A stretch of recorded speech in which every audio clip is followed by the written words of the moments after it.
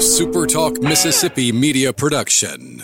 You're listening to Sports Talk Mississippi On Demand, presented by Pearl River Resort. Escape to Choctaw, Mississippi and enjoy world-class gaming, the Dancing Rabbit Golf Club, and Geyser Falls Water Park. Escape to Pearl River Resort. To the junction, in the Grove, and to the top. This is Sports Talk Mississippi. On your radio and in the game, right here on Super Talk Mississippi.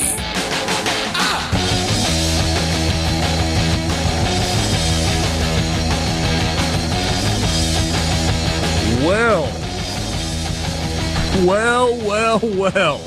Sports Talk Mississippi on a Friday, the day after Thanksgiving, the day after the Egg Bowl. No day off here. We're glad to be with you. Sports Talk on Super Talk Mississippi, brought to you every day by Mississippi Land Bank. Online at mslandbank.com, Mississippi Land Bank, where they know the lay of the land. No way you can take a day off after a game like that, a day like that. Yesterday, Mississippi State emerges with a win, 21-20 over Ole Miss last night in the 116th meeting all-time between Ole Miss and Mississippi State, a series that began in 1901. When you play a game, when you have a series that has lasted as long as the one we saw last night, you feel like you get to a point where you've seen almost everything.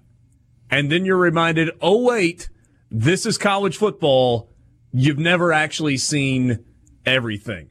Richard Cross, Michael Borky, Brian Haydad, Brian Scott Rippey, glad to have you along. Right out of the gate, we'll tell you that the C Spire text line is open. The number is 601-879-4395. 601-879-4395. C Spire, customer inspired. Good afternoon, fellas. Borky, how are you? Doing well. Had a pretty low-key Thanksgiving. Had a whole family around, or not a whole lot of family around, and spent a lot of time watching football with a sleeping baby on my arm. So pretty good day overall. There you go. Brian Haydad, assuming you get a little pep in your step today. Not a whole lot, because I didn't get a lot of sleep up until 3 in the morning doing the podcast. But that said, I feel good. I feel relieved, we'll put it that way. And we'll go from there. Yeah, I can understand that. So I talked to you, I think I talked to you about 1:30, and then I talked to Rippey about 1:45. Mm-hmm. I put my head on the pillow at 2, maybe shortly thereafter, and then had to set the alarm to get up for Paul Gallo this morning. I forgot you had Gallo this morning. Yeah, so I set my alarm for 6:45, and I think I hit the snooze bar once, and I was so thankful. We stayed at the lake last night. I was so thankful that my mother-in-law had already gotten up and had a pot of coffee ready. Self-service is not great with the cabin kind of sits down in a hole a little bit. So I had to jump up, grab a cup of coffee, jump in the truck, and ride around to the boat ramp and spend about half an hour on the phone with Paul Gallo this morning. So I get the kind of moving slow piece of it today. Rippey, what's up? Not much. Gallo probably heard you loud and clear, because I just put on these headphones and got my ears blown off. You should have seen his face when the music started. I mean, everybody that works here at some point falls victim to the Gallo audio level. And Rippey had his coronation today. Now I know why he didn't know my name. He just never heard it. There you go. All right, quick recap, and then we'll kind of go opening comments, opening big picture thoughts. Obviously, the dominating storyline, not just in the world of sports, but on the Today Show and on CBS Sports This Morning and on the Guardian website out of the UK and on Drudge Report and on CNN.com and CNN International and FoxNews.com and everywhere else you look today was the dog urinating in the end zone celebration, which hopefully, at least if you're an Ole Miss fan, has made its final appearance in the history of forever. Forever! We'll get to that in just a moment.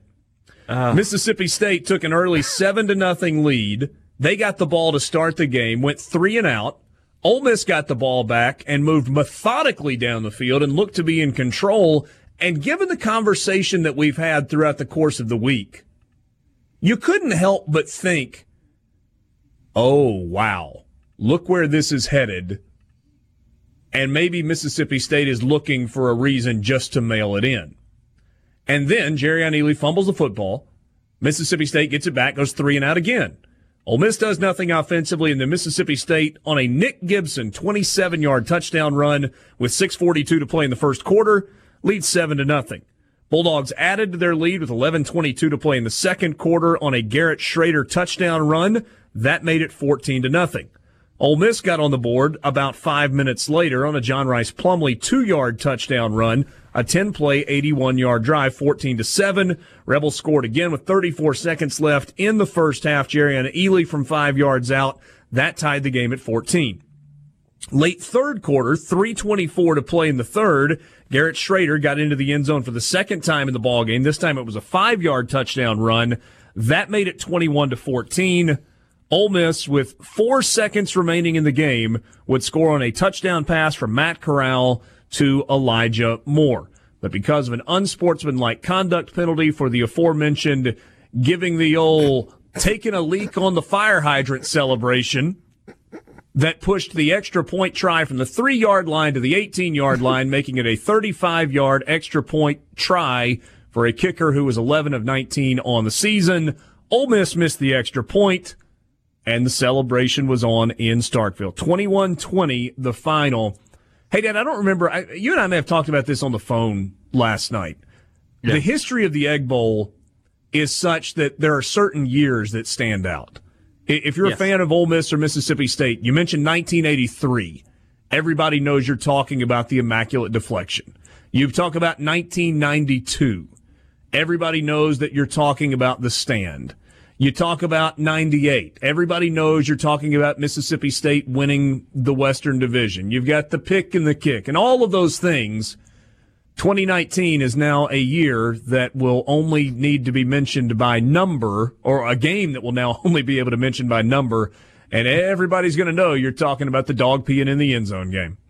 And it's got a great nickname. I don't think I could say it on the air. I don't know if that word's allowed or not. The piss and the miss. Oh, that's there. allowed. It is.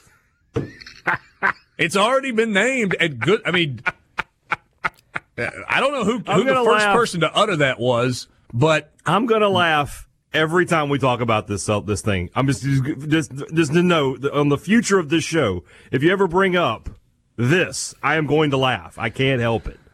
Oh, and you're right. I did a rankings of craziest Egg Bowls for me on the Thunder and Lightning podcast, which is out today, and I put this at number 1. I put it ahead of 83. I had 99 on that list. I had 2013 on that list with Bo Wallace fumbling into the end zone. And I had 97 with sort of a similar situation where Ole Miss scores and they decide to go for 2 and they get it. I put that one on the list for crazy endings as well. But this for me is up in the same group that I would put like the Stanford Cal band on the field game. Improbable, incredible, couldn't have possibly, people score late and go for 2. It happens, Interceptions happen. A guy deciding to hike his leg like there's an imaginary fire hydrant doesn't happen every day. And, so this is the number 1 for crazy endings for me. In the final drive of the game, Ole Miss went 12 plays and 82 yards with the air quotes backup quarterback in the game in 2 minutes and 2 seconds and converted a 4th and 24. The last 3 game minutes of that game were the most captivated I've been by a football game in recent memory, because you had, like you said, the 4th and 24. There were multiple interceptions that probably should have been thrown on that drive. You convert that somehow, then the refs stopped the play on, and it was the right call, by the way. I know people were mad, but the free shot at the quarterback on an offsides thing, they blow it dead. I mean, that was the right thing, even though it resulted in a touchdown. They do that every game. The questionable pass interference call, the wide open Jason Pellerin where the ball gets dropped down. That final drive, I've never been more captivated by a football game in a long time, maybe ever, than that drive. It was incredible drama. Unfortunately, if you're an Ole Miss fan listening, sorry that I'm talking so poetic about it, but I mean, that was fantastic television.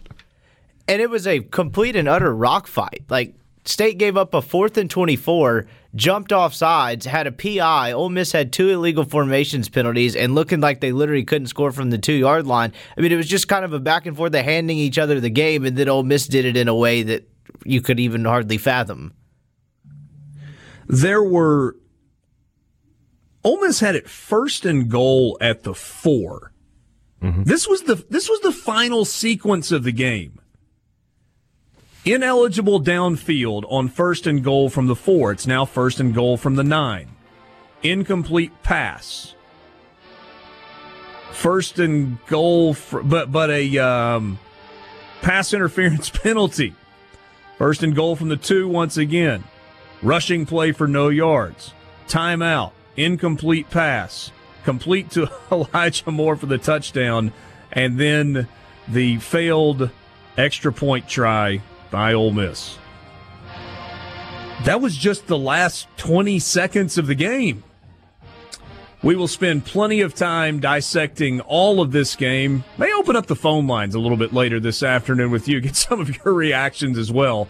Obviously, very differing reactions, whether you are an Ole Miss fan or a Mississippi State fan. Whole lot more to come. Sit tight. Glad to have you along on this Friday afternoon in the Renaissance Bank studio. You've got football going on this Friday afternoon. Sorry, I guess probably should let that play a little bit. Missouri leading 10-7 over Arkansas at halftime. Iowa beating Nebraska 24-10 in the third quarter. Boise State up 14-7 on Colorado State. Memphis, who was a 14-point favorite, leads 17-3 over Cincinnati as they transition to the second quarter. Washington State up 7-0 relatively early on Washington. West Virginia and TCU just kicked off as well. And in the ACC, Virginia, you don't talk about rivalry games. Not that this is a bigger rivalry game, but the pain that goes along with losing a rivalry game. Virginia had lost 15 consecutive games to Virginia Tech. They win 39-30 today, and they are headed as the representative from their division, the Coastal Division, to the ACC championship game. And how about this? I saw this a little while ago. Borky reminded me of it just a minute ago.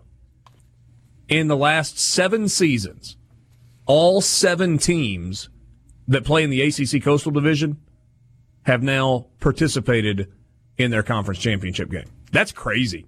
And not a single one won the championship game either. That's also a little crazy. It's been Florida State and Clemson for the last... Virginia Tech is actually the last team to win the ACC, but they're basically the sacrificial lambs to better programs right now. So many different directions to go this afternoon. Let me start here. Attendance last night, 57,529, and I thought that was like right on the money. There were pockets of empty seats in the corners of both upper decks, and there was a pocket of empty seats kind of behind the band, and then kind of a little bit in the top of the student section in the end zone. That was it. 5 minutes before kickoff, it really looked like it was going to be a friends and family affair, like a very sparsely attended game. And then you looked up about 5 minutes into the game, you're like, holy cow, where'd all the people come from? Packed house, great, not good, great atmosphere last night in Starkville. So for the overwhelming majority Mississippi State fan attendance last night, tip of the cap. That was fantastic last night. Great environment for a college football game. Were you surprised at all by the crowd, hey, Dad? A little bit. It was a little bit bigger than I thought it would be. I thought it would be low 50s. And I'm with you. I thought, gosh, this is going to be really rough. And then I got a text from a friend who said the lines out here are ridiculous. And so I asked on Twitter for some pictures, and they were, in fact, ridiculous. 200-300 people deep out at all of the gates. I think they had to make some changes to some protocols there to get everybody into the stadium. Because you mean like turning off the metal detectors? I think that happened. So y'all come, you hear? Yeah, it's like we're just going to scan your ticket and be on your best behavior. But that said, yeah, like you said, about one or two possessions into the game, the stadium was full, and it was a very lively and energetic crowd. Yeah. Well, and it was, Mississippi State fans had a lot to cheer about early in the game, and then it got tense, and so nobody leaves because it's tied at 14 at the half. It never gets more than one score either way. You had lots of drama throughout the course of the game. Just a really good college football atmosphere. And something you had mentioned, I think a couple of weeks ago, happened in this game. You got both bands playing at halftime. That's right. That is right. Good point. Yeah. Good point. Ole Miss has released a statement of apology from Matt Luke and Keith Carter. Joint statement here. We want to apologize formally as a program to the Ole Miss family for the disappointing and unacceptable action that occurred at the end of Thursday night's game. Elijah Moore is a fine young man who lost control of his emotions in the moment. The incident does not reflect in any way the type of student athletes on our football team or the culture of respect that permeates our locker room. Discipline is a staple of our program, as evidenced by being the least penalized team in our league, and we will continue to uphold an uncompromising standard of behavior on and off the field in maintaining our team's high level of accountability. We will address the matter, and disciplinary action will be handled internally. That was a joint statement from Matt Luke and Keith Carter. And Elijah Moore's statement, I apologize to my teammates, coaches, and Rebel Nation for my actions at the end of the game. It was an emotional moment, and I deeply regret it. It does not represent who I am or who we are as a team, and I will grow stronger from this mistake. So those are the official statements from Ole Miss. Here's the thing that, to me, is most concerning about the Elijah Moore play, the celebration. And, hey, Dad, I know you said you're going to laugh and laugh and laugh, and I get it, because it is a punchline.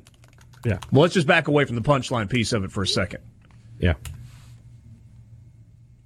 I've tried to think today, and I cannot, at least off the top of my head, come up with a singularly more selfish play that I've seen watching college football. We talked about the drive a moment ago. After a 12-play, 82-yard drive that ends in a touchdown, you have a player, Elijah Moore, who hikes his leg as if he's peeing on a fire hydrant, and it's something that he saw DK Metcalf do 2 years ago. And a lot of people kind of laughed it off 2 years ago. Oh, yeah, well, kids being kids, whatever. It's pretty classless then, and it's classless now. The difference is, not the difference in the action, the difference in the result. Ole Miss had a big lead 2 years ago in Starkville, held on for dear life, and got the win. Ole Miss was trying to tie the football game last night.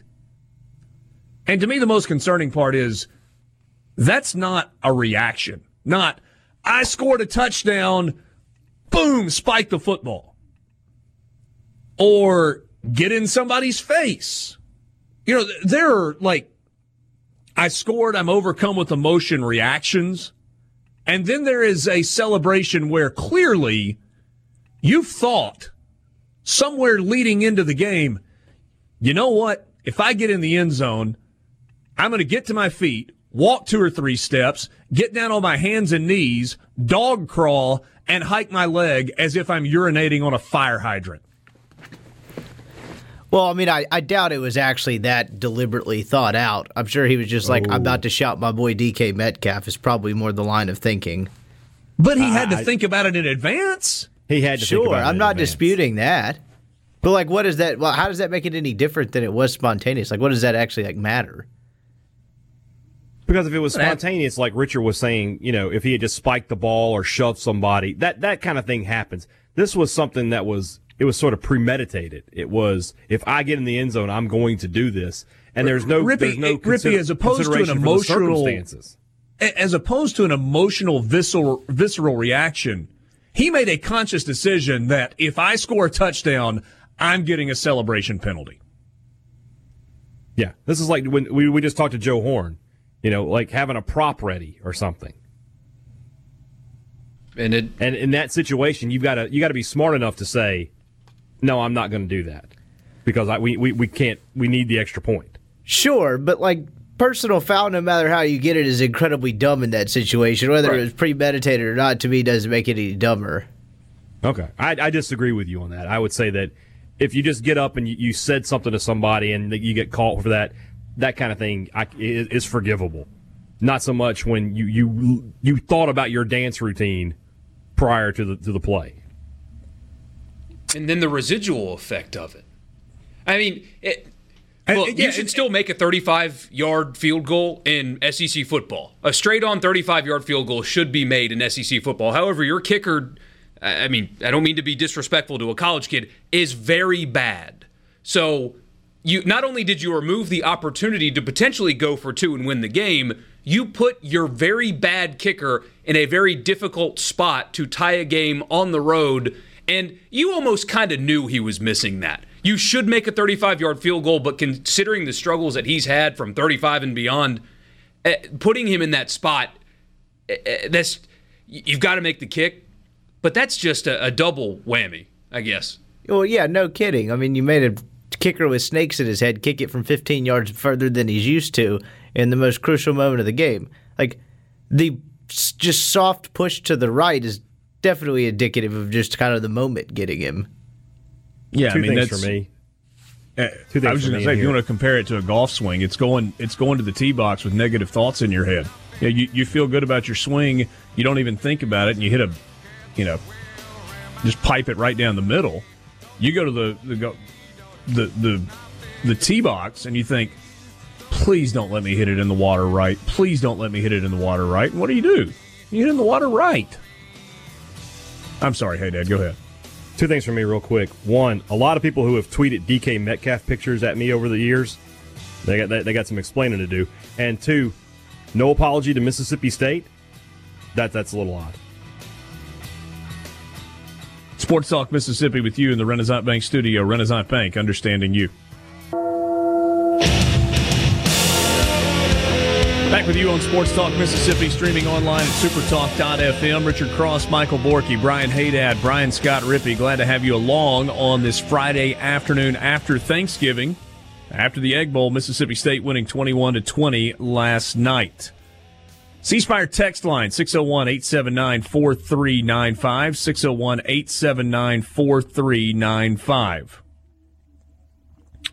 601-879-4395. Got a bunch of text.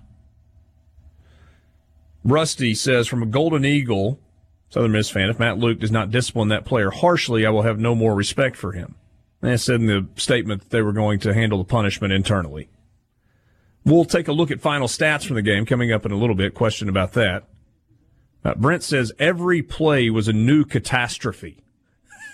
That's an interesting way to kind of describe the final drive for both teams. Snuffy and Tupelo says not convinced on the roughing the passer call. I think the reason you got that call, and guys feel free to disagree with me if you don't think, it wasn't that it was an egregious hit. It was that, and I can't remember the player that got the penalty for Mississippi State. It was Cole. When he went high, he came down and hit the quarterback in the head. You're exactly right. He was just a little high, I think he made head contact with the hand. You can't do that. Yeah, got put in the no man's land of trying to bat the pass down, and you're up in the air, and there's nothing you can do. Yeah, I mean, that call was fine. The stopping the play on the offsides was what they do. I mean, you hate it if you're an Ole Miss fan that happened, but that was the right thing to do. I think the PI was probably a bad call. Oh, I disagree with that. And the reason I say I disagree with that, Borky, is because I was squatting about 6 feet behind the back line of the end zone, and he was draped all over. It was just early contact. Maybe now, if you're somebody that wants in that moment the official to just swallow a whistle and let it happen on the field, that's fine. But in terms of whether or not it was actual pass interference or not, I thought pretty clearly it was on that play.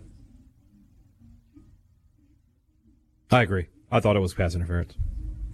From a divided house, Shouldn't this be a teaching moment for everyone by Moore going hat in hand to the chancellor to apologize for the circumstances? Also, I don't know about that. Well, he's got to find the chancellor first. I saw him last night. Did you? Yeah, he was in the men's room. Also, can we talk about how the going officiating... out, he was coming in. Can we talk about how the officiating crews have been routinely terrible for this game and who's responsible for that? Both questions coming again from a divided house. I may be in the minority here. I thought the officiating crew did a really good job last night, considering the recent history of this game. You didn't have a ton of penalties in the game. I think Ole Miss had 5 and Mississippi State had 5.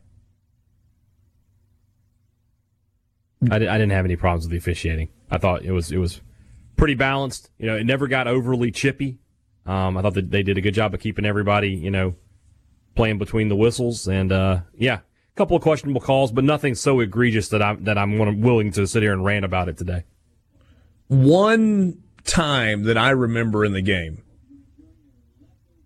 and it was after a tackle that Ole Miss made on defense, and guys a little slow getting up, did the teams have to be separated? And the officiating crew immediately got in between them. No flags were thrown. They got everybody back to it, and no issues beyond that. Derek in Greenwood said says that Elijah had it planned, didn't like DK doing it then either. Fair enough. Mike in Oxford says not a personal foul. I don't know what that's in reference to. We've obviously been talking about an unsportsmanlike conduct penalty. If I said personal foul somewhere along the way, my bad. No, this is a guy, Richard, he's been doing this to me for years. I called an unsportsmanlike conduct penalty a personal foul, and it's the same guy. Blew up, it was the day you were off, blew up the text line and still adds me on Twitter about it. Okay. So, whatever. It's a 15-yard penalty. It doesn't matter what you call it. Without the stupid penalty, who's to say Ole Miss wins the game right there? State had struggled since Corral came in. I have no idea what the outcome would have been.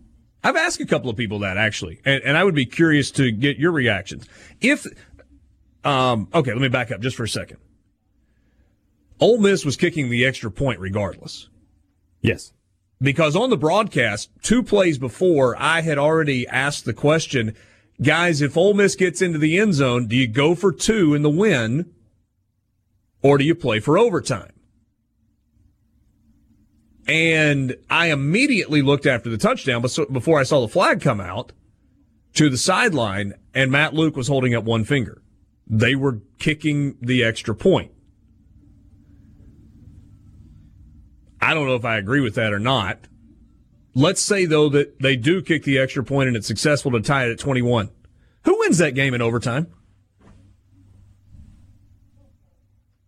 That's a good question. One Mississippi State fans are probably happy that's not going to get answered. Yeah, I'd say so. I mean, I feel like Ole Miss had a little bit of momentum. I thought Rippy and I talked about this a lot, and it's I thought that Corral, whether you like the decision or not, it did its intended effect. It gave him a little bit of a spark. He drove him down the field twice. He just threw an interception on one of those tries. And at State, had not done much offensively in that game. It would have gone back. I think if it had gone into overtime, we might still be there because those two teams, I don't know how it would have turned out. Let's see here. This is from Greg in Nettleton. I was talking with a Rebel friend of mine today, and he said as long as he could remember, Ole Miss has always had a good, if not great, kicker. This guy's like 10 for 20, 10 for 19. Feel for the dude, but that doesn't cut it in the SEC. No, it does not. I think you said it on the broadcast, too, right? Where, I mean, look, the penalty is really stupid, but you should make a 35-yard straight-on field goal in the SEC. You just should. They have to address it in the offseason. I mean, the Tannehill kid from Oxford's a senior, right? No, he's a junior. Really? They have to get somebody else.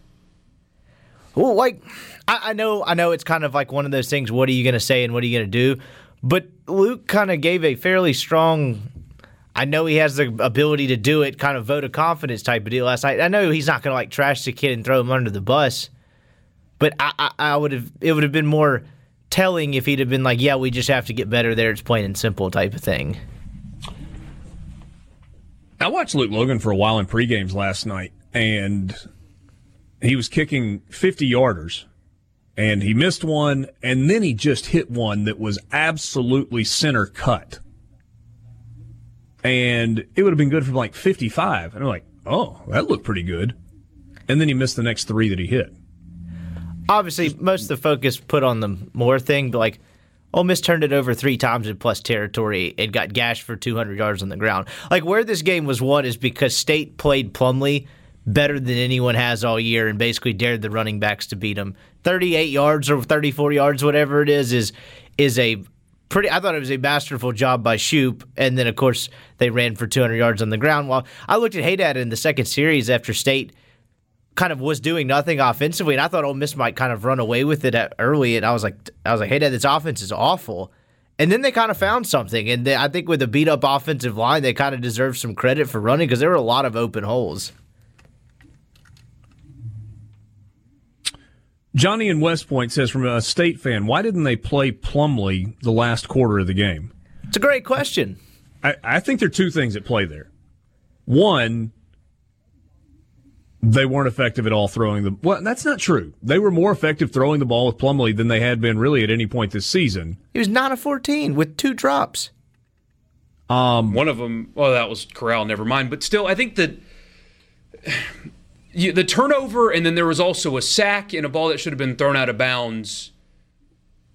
Ole Miss was not blocking Mississippi State well up front, and Plumlee clearly does not know what to do as a quarterback under duress. Well, because he was been asked to drop back very much. Right. And the thing is, that's an not amazing very much, thing. Hardly ever. They don't ask him to, and last night, and really all season, he's looked his best standing in the pocket and throwing. It's when you roll him out. I mean, he's not good throwing the football on the run at all. And they asked him to do that more. His pocket passing last night was the best he's looked all season. The ironic part about him getting pulled from that game, and I wrote about it some last night, was like, that was the first really evidence you've seen him pushing down the ball down the field at all. He was 3 for 3 on that first scoring drive to 3 different receivers, and they weren't 4-yard outs. He threw it over the middle of the field twice and made, I would consider it, moderate to high-level throws on the money. Yeah. Hey, Dad, I would like for us to talk about Mississippi State's defense when we come back. We got a bunch more to get into, and a lot of you are sending questions on the C Spire text line. We will do our best to get to those. One of those questions, what about Joe Moorhead's comments in the postgame?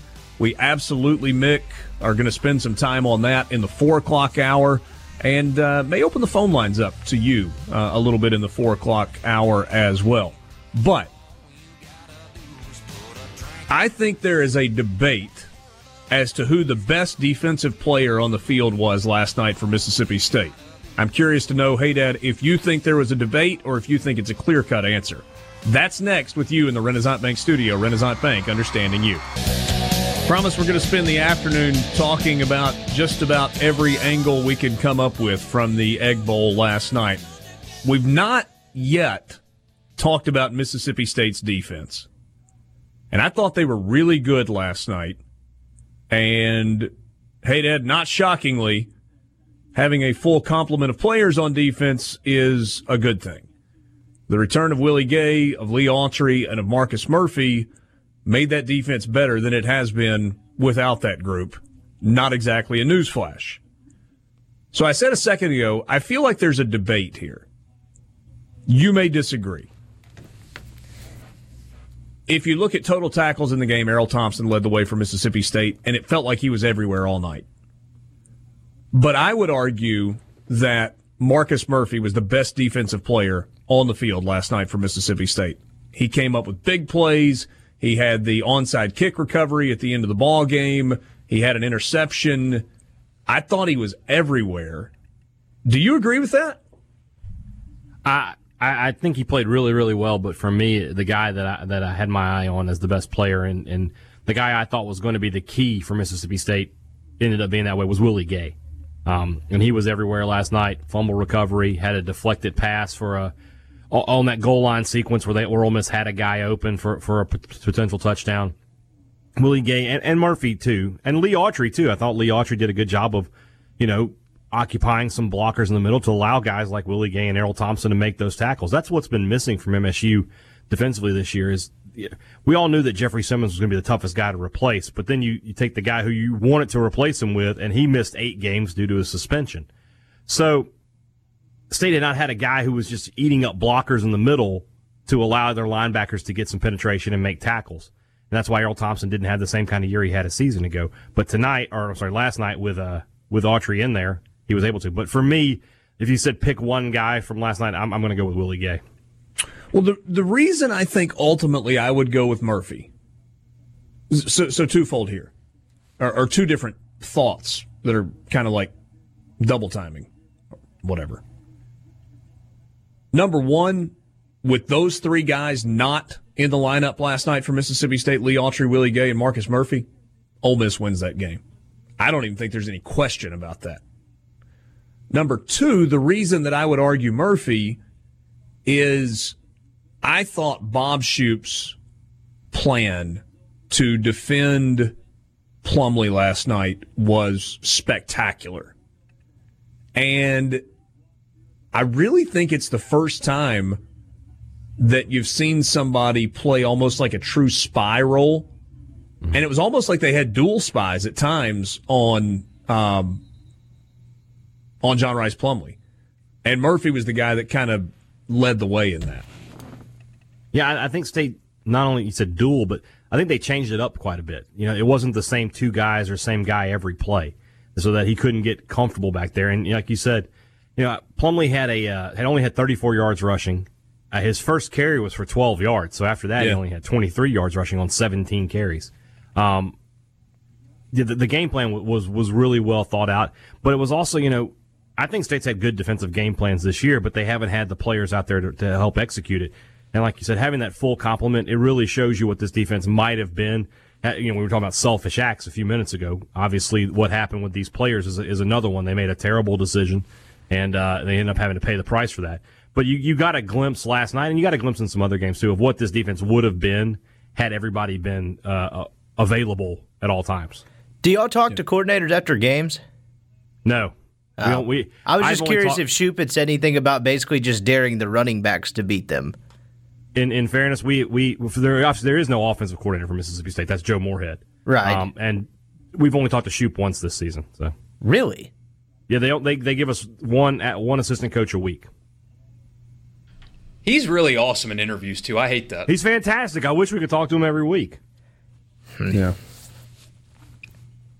I talked to Molly McGrath on the sideline at one point and was asking her, what was the injury early for Mississippi State? Who am I thinking about? Darrell Williams. Darrell Williams. Was there another one in the first half? Where State guy got hurt? Maybe not. Not that I remember. Miles Hartsfield got hurt for Ole Miss. Yeah, no, it was Hartsfield. So it was somebody from Mississippi State. Maybe I asked her about Darrell Williams. I don't remember it was. And she goes, they just said lower body. I was like, I just rolled my eyes. I was like, oh, yeah, I should have known better. and it came to my attention, or not to my attention, but it popped into my head. Mississippi State could have a player who actually has a leg amputated on the field for everybody in the stadium to see, and it would be diagnosed as a lower body injury. Yeah, pretty much. Player gets decapitated. Well, he's got an upper body. Speaking of legs, how about McAfee coming into my state and jorts and Alpha and me? He made you look like a fool, Rippy. He did. I really liked those guys. I know none of you watched the game broadcast. They're entertaining, I have man. Since rewatched it, though. They're awesome. How was it? They're really good. Like Borky's saying, it's a good combination of they know their stuff and they're funny. Kind of like us. Sports Talk Mississippi with you, streaming online at supertalk.fm. To start the 4 o'clock hour, we will get into Joe Moorhead. There was a lot of smoke yesterday and then he might have put out the fire. Sports Talk Mississippi, hour number 2, the 4 o'clock hour with you on this Friday. Normally we would visit with Bruce Marshall.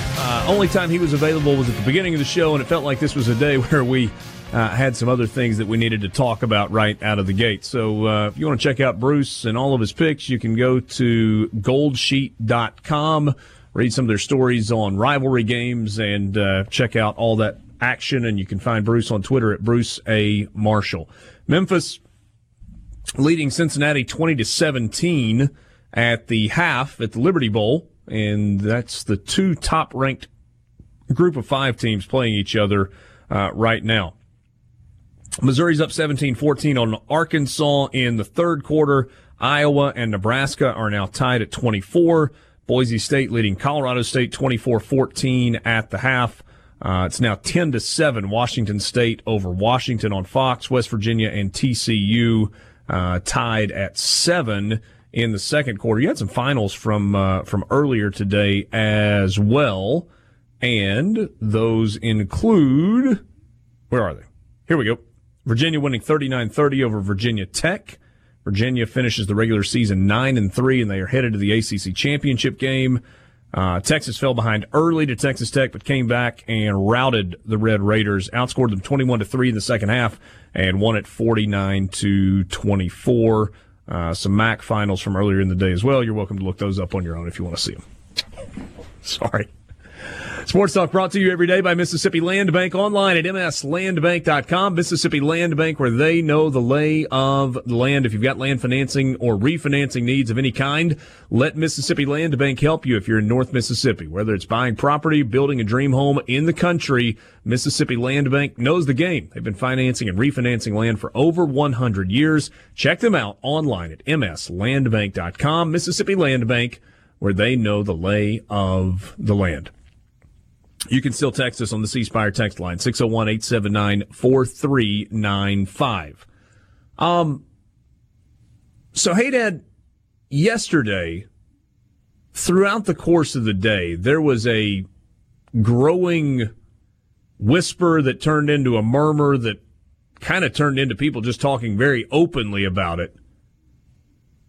And I think you and I heard the same thing from different places. And that was that regardless of the outcome last night, Joe Moorhead was coaching his final game at Mississippi State. And the rumor actually became more specific than that. It was not just that this was the end of the road for Joe Moorhead, but also that there was a deal that was very, very close to being fully in place for Billy Napier from Louisiana Lafayette to take over as head coach at Mississippi State. I don't know if that is completely dead, if it was ever actually a thing, or if it just kind of was a telephone game that got to people that kind of were in the know. But I do know that Joe Moorhead was adamant after the game with his post-game comments, not in reaction to questions, but in his opening post-game statement. To me, this put an exclamation point on the narrative that was floating around that I'm not the right man for this job, or I'm not the right man for this program, or I can't coach in this league. That's not the case. Just make sure everyone understands, direct quote here, this is my school, this is my team, this is my program, and I'm not interested in anybody's validation except for the guys in that locker room.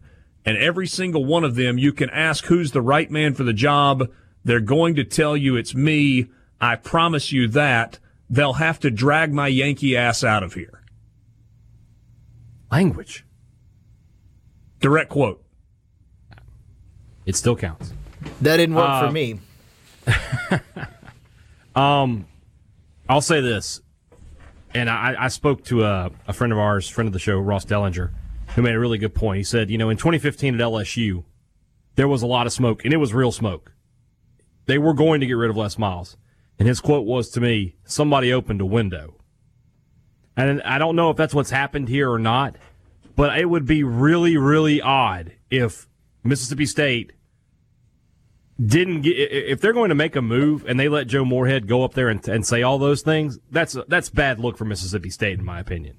You got to give them the heads up, like, oh, by the way, yeah, this is it. That said, the way he talked, that didn't sound like a man who's leaving. That doesn't sound like a man who was interested in going to Rutgers. You know, you go back to Dan Mullen's final press conference at Mississippi State, and you can tell that's a guy whose mind is not in Starkville. Joe Moorhead sounded fully engaged and fully committed to Mississippi State.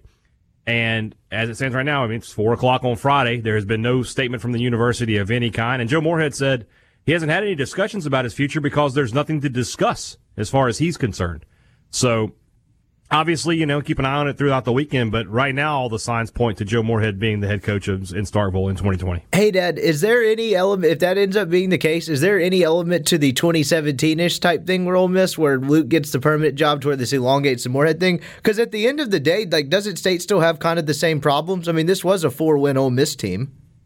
No, you're absolutely right. And what you said about 2017 Ole Miss, you know, making a decision based off the results of one game can be dangerous, I think. I would say it is dangerous.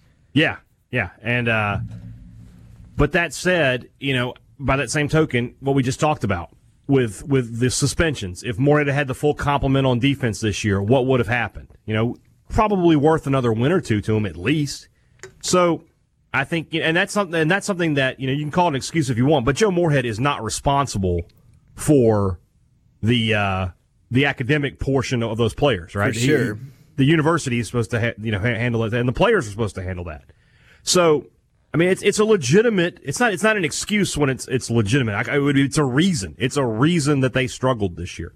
So, for me, I mean, like I said, I don't like the idea of basing it all off of one game.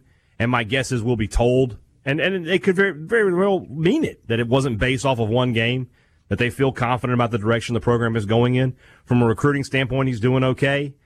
You know, he like you said, he doesn't seem to have lost the locker room, doesn't seem to have lost his team. You're not seeing a lot of recruit decommitment like you were seeing in the weeks before Chad Morris left at Arkansas. So there's a lot of positive signs there. I get why MSU fans are frustrated, and I'm seeing the same things that you are. But right now, I mean, if he got up there and talked like that, and then he still leaves, or if he's fired. If he leaves, he leaves, and that would just be, you know, another example of coaches sort of pulling wool over our eyes. If he's let go, that's a bad look for MSU to let him go up there and talk like that, and then, you know, 2 days later say hit the bricks. More quotes from Joe Moorhead postgame. This narrative gets created by people who aren't in the decision-making process. I understand certainly at times this year that we didn't play like we needed to play. But this mythology that the team I inherited is the 85 Bears, 3 years ago, we got into a bowl game at 5-7 because we had APR.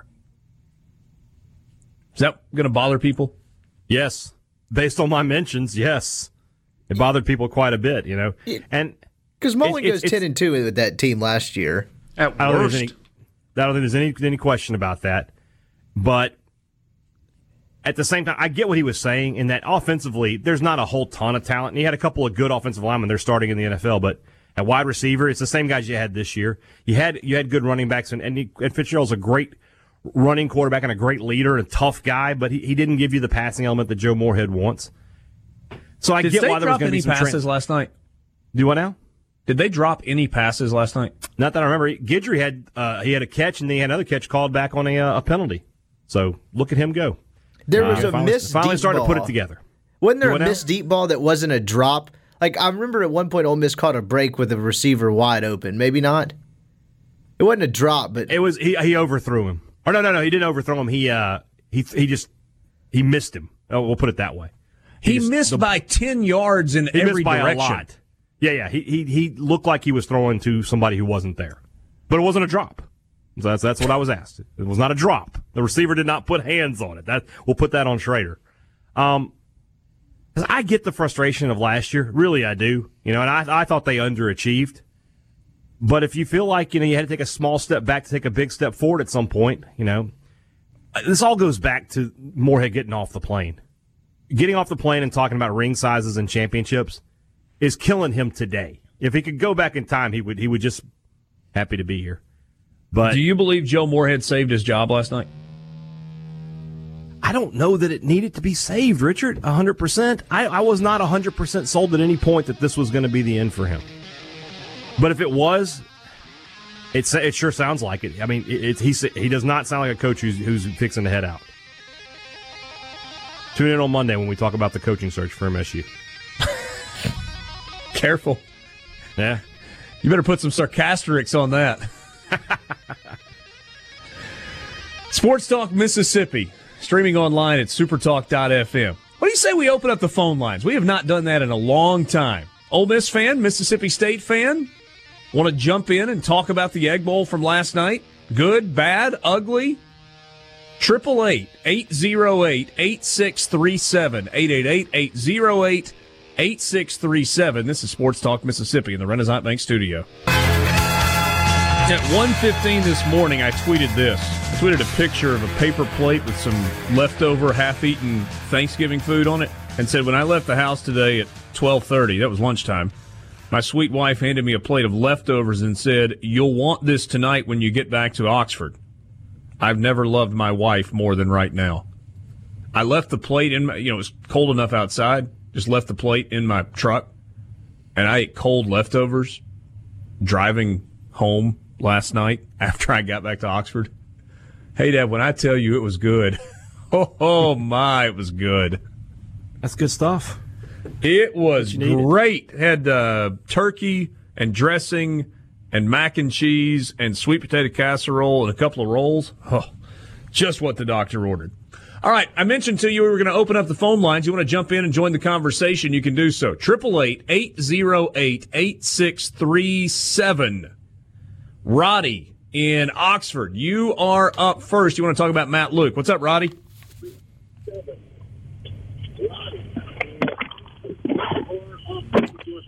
Talk to me on the phone, Roddy, not on the how's it going? Speak. There we go. What's up, man? Oh, how's it going, guys? Good. What's on your mind, Roddy?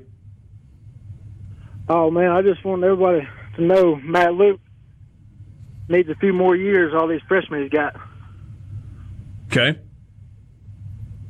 You're willing to be patient for another couple of years?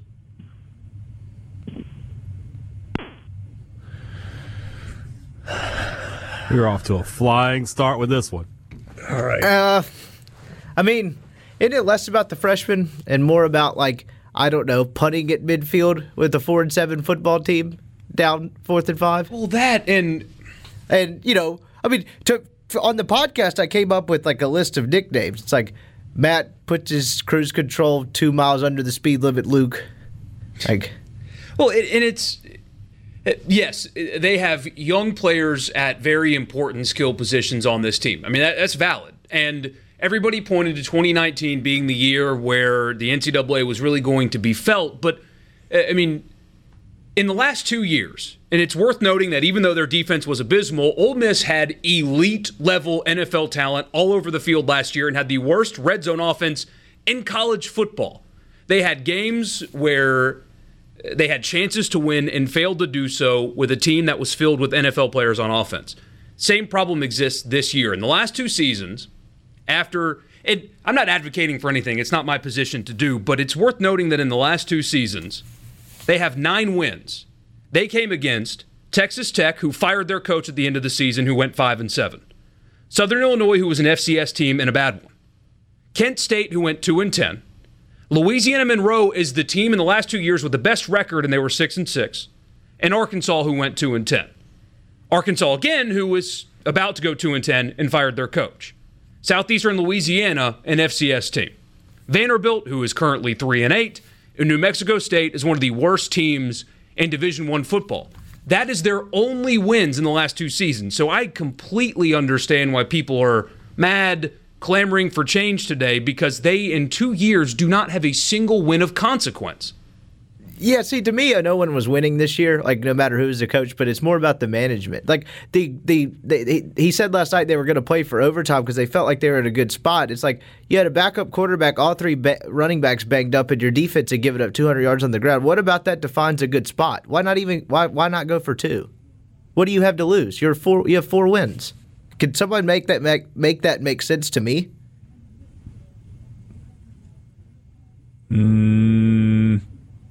I'll have to get back to you on that. I mean, last year they kicked a field goal to go to overtime at Vanderbilt in a year they couldn't go to a bowl game. On fourth and 1, 4th and 2? Yeah. Like, that to me is more what it's about than the personnel and the talent, because I think he deserves credit for replenishing the roster and having the talent level where it is this quickly. But, man, the in-game management at times is very, very head-scratching.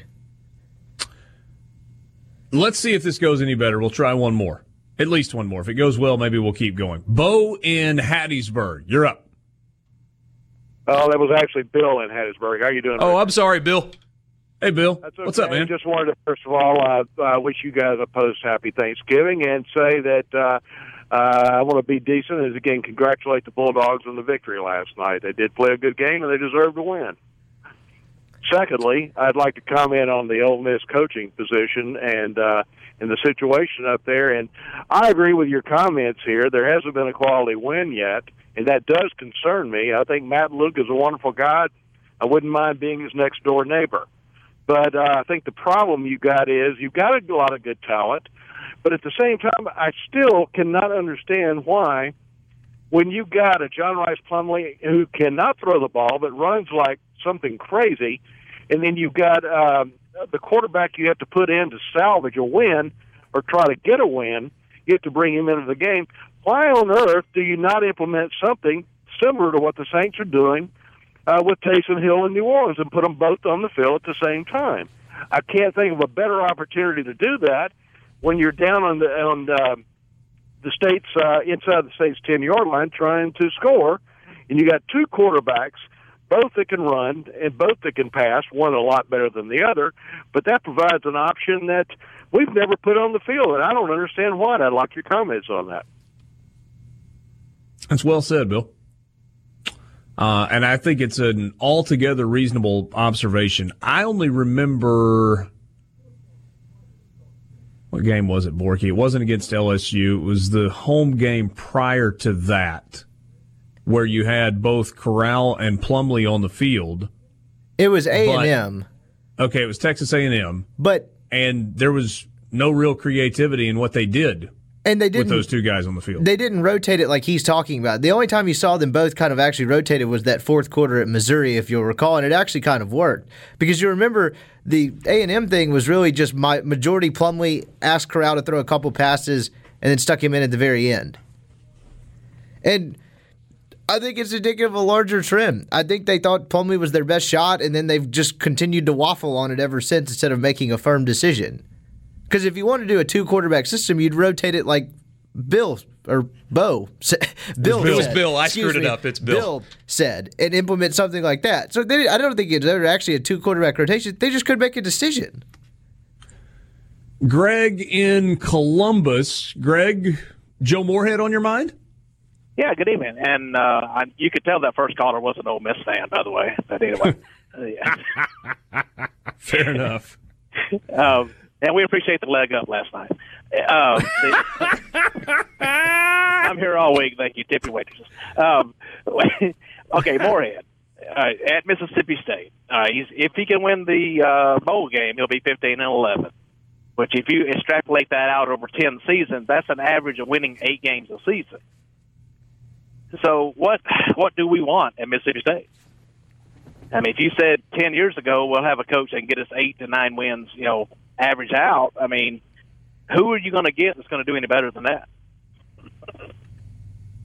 Well, you're not wrong in saying that. And what you're saying when that happens is we expect to be better than we've been. Going to bowls is not going to be good enough. We expect to be a consistent top 25 kind of. I don't think you have to extrapolate it to we expect to win the SEC, but you can say we expect to be a year in, year out top 25 team.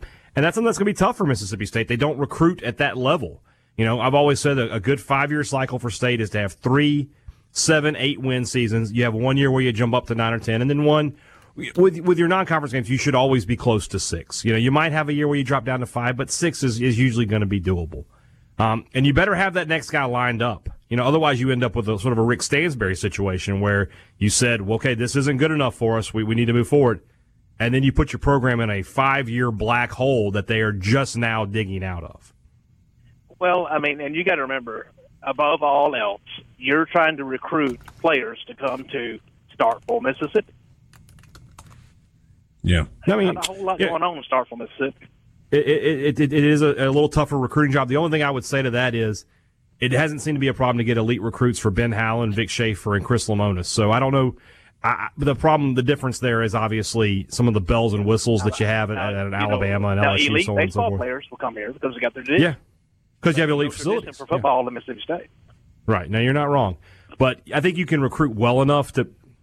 I think you can recruit well enough to be a consistent 7-8 win team with a year where you can jump up to 9 or 10 if you have the right guys. And one thing State has going for it in the next few years is Garrett Schrader. I think he is a good young quarterback who's going to attract some talent to play with him and can be good enough to maybe win you a game by himself here and there. That was Greg in Columbus. Greg, thanks for the call. See, we improved. Bill and Greg got moving in the right direction. How about this thread on Twitter from Jason Kirk at the Banner Society? He started out by tweeting a gif of the raised leg celebration. He followed it up with, Ole Miss lost because of this. The Egg Bowl is football's greatest rivalry. He says, a guy fake peed, turning Bama's win over Mississippi State into a quality win. Bama will now make the playoff thanks to a guy fake peeing. Joe Moorhead will get a $75,000 bowl appearance bonus because a guy fake peed. An Ole Miss guy pretending to pee on Mississippi State's field made Ole Miss 6 figures in SEC bowl payout money. Obviously all tongue-in-cheek, but a slightly different way to look at the air quotes celebration. More coming up with you in the Renaissance Bank studio. Back with you on Sports Talk Mississippi, streaming online at supertalk.fm. Richard Cross, Michael Borky, Brian Haydad, and Brian Scott Rippey. Had a caller that asked about Billy Napier, and just kind of curious, maybe a little more information about him. He is a 40-year-old, or is the 40-year-old head coach at Louisiana Lafayette. He is in his second season there and has an overall record of 16-9.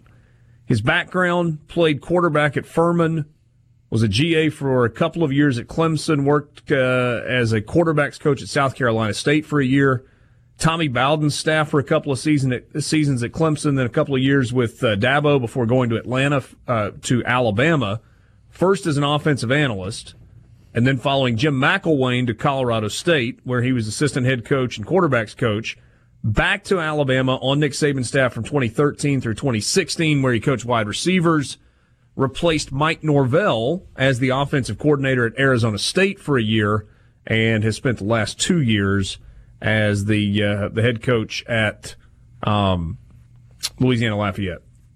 He's done a good job. They went 7-7 and lost the Cure Bowl last year, and this year sitting on 9-2, 6-1 in the Western Division of the Sun Belt Conference. So when that was all circulating yesterday and people were talking about Billy Napier, I knew I recognized that name beyond the fact that he was the coach at Louisiana. And it hit me after I Googled him that I watched him play in college a lot. And in my office right now, I have 2 Furman things. One of them is a game program when he was a starting quarterback when they beat Western Kentucky in the FCS playoffs in 2001. And the other, I have from that season, the almost a full team autographed Furman football 2001 with his autograph on it. I mean, they went to the national championship that year and lost, but it hit me that when I was a kid, I got Billy Napier's autograph somewhere along the way, and it's on this football I have in my office. Hey, Dad, there was one part of Joe Moorhead's. Well, there were a couple of parts. I mean, I think people appreciated his fire after the game and some of the stuff that went along with that. But there were a couple of things he said that may have kind of caught people the wrong way. One of which was talking about the people who were dissenting with regard to his coaching ability. They can go pound sand. The only people I care about are the kids in the locker room. Everyone else can go kick rocks. How was that received? Again, judged off my mentions alone, not well. And there's another statement that seems to have sort of flown under the water or under the radar, I should say. Under the water, huh? Well, you know, it could have flown into there. It'd be like a Batman plane. He said, he was like, I'm very happy for our team, our coaching staff, our administration, blah, blah, blah. And he said, and a majority of our fans. Ooh. So he made it sort of clear that not all the fans, there were some that he was not happy for. Isn't that rather thin-skinned? I'll say what I said on the podcast, and that's that guy has taken a beating for like the last 3 months, day in and day out. And if he needed to let it all out, I'm not going to begrudge him too much for it. If it's an everyday thing, if it becomes something, him against the world, then yeah. But if this is a one-off deal where he had a big win and he felt like he needed to get some things off his chest, I'll let it. I'm not gonna kill the guy for that. Borky, Egg Bowl Bingo turned out to be a success. Oh, yeah. I just hope nobody was taking shots per every square. Because Adam Amin was, very well aware that it existed. I mean, he was tweeting at us during the game, letting us know that, hey, this was kind of on purpose. They didn't cover the entire board. We didn't get Kermit Davis. We didn't get Mississippi State women's hoops. We didn't get Ed Orgeron. Or Sneaky Fast, believe it or not. But most of the other boards, save from Rutgers and Saquon Barkley, I think we got. No Angry Rich Rod either. They mentioned Angry Rich Rodriguez, but they didn't show him. I'd like to think someone out there turned it into a drinking game and is still asleep on a couch somewhere. I also want to talk about the game within the game. I tweeted about it last night, and that is Brian Scott Rippey watching Rich Rod every play. It got to the point where I was watching Rippey watching Rich Rod more than I was watching the game. Did you guys sit next to each other? So he sat directly in front of me. Yeah. So I would see something happen on the field, and then out of the corner of my eye, I'd see him turn, and I would look at him, and then I would look at the press box. And they didn't have – normally the opposing coaches will have the blinds all the way down. You can't see anything. For whatever reason, Ole Miss left enough that you could see movement, and, man, Rich Rod was moving in there. For full disclosure, I was right in front of him, and there was no one seated around me when I got there. And then Media Relations actually put 2 fans to my left and 2 fans to my right. And I was originally Wait, fans? Yes, correct. What kind of fan?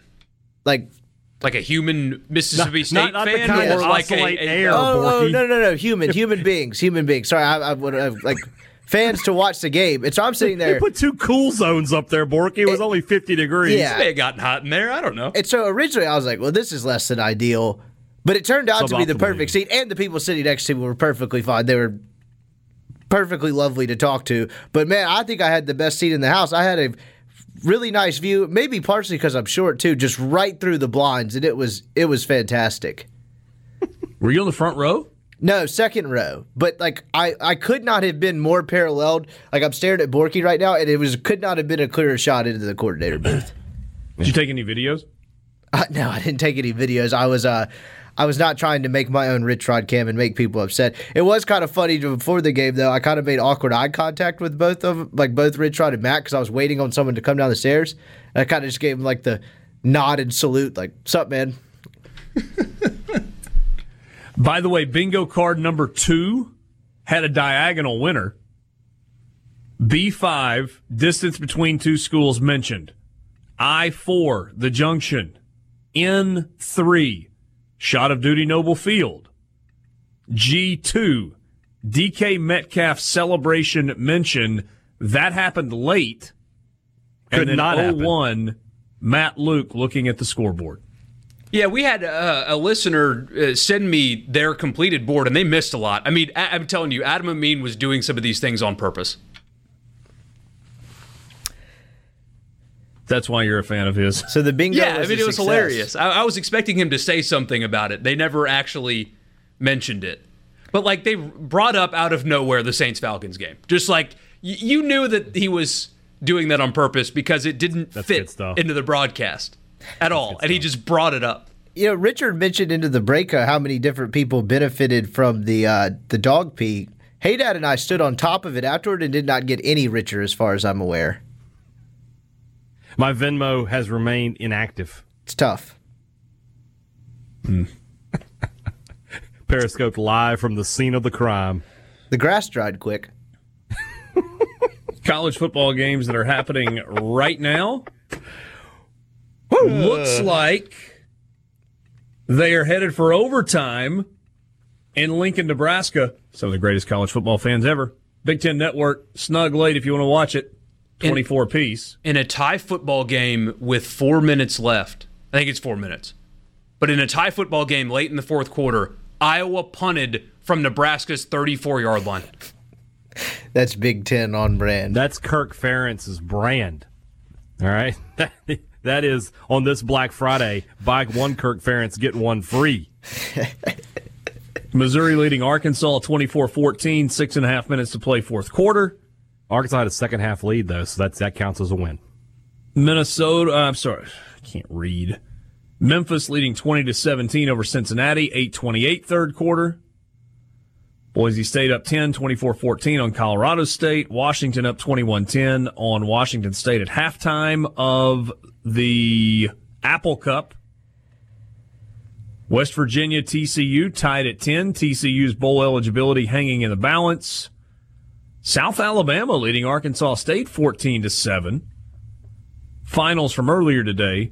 Virginia 39-30. Great scene at Scott Field, or Scott Stadium, I think it is, in Charlottesville today, as Virginia snapped a 15-game losing streak. Texas 49-24, 15-game losing streak to Virginia Tech, I should say. Texas 49-24 over Texas Tech. Buffalo smoked Bowling Green. Kent State 34-26 over Eastern Michigan. Ball State beat Miami of Ohio. And Jim McElwain, Central Michigan, the Chippewas, winning 49-7 over Toledo to get to 8-4 and win their division. Jim McElwain and the Chippewas are headed to the MAC championship game. Speaking of Texas, did you see what Sam Ehlinger said after the game? I did. So this time last year, he did the whole "we're back" thing, and today he said Rome wasn't built in a day. If you had told Texas fans 3 years ago that we would have seen 7 wins and headed to a bowl game and had a chance to win 8, I think people would be pretty happy. Overall, we did a great job. Not at Texas, my friend.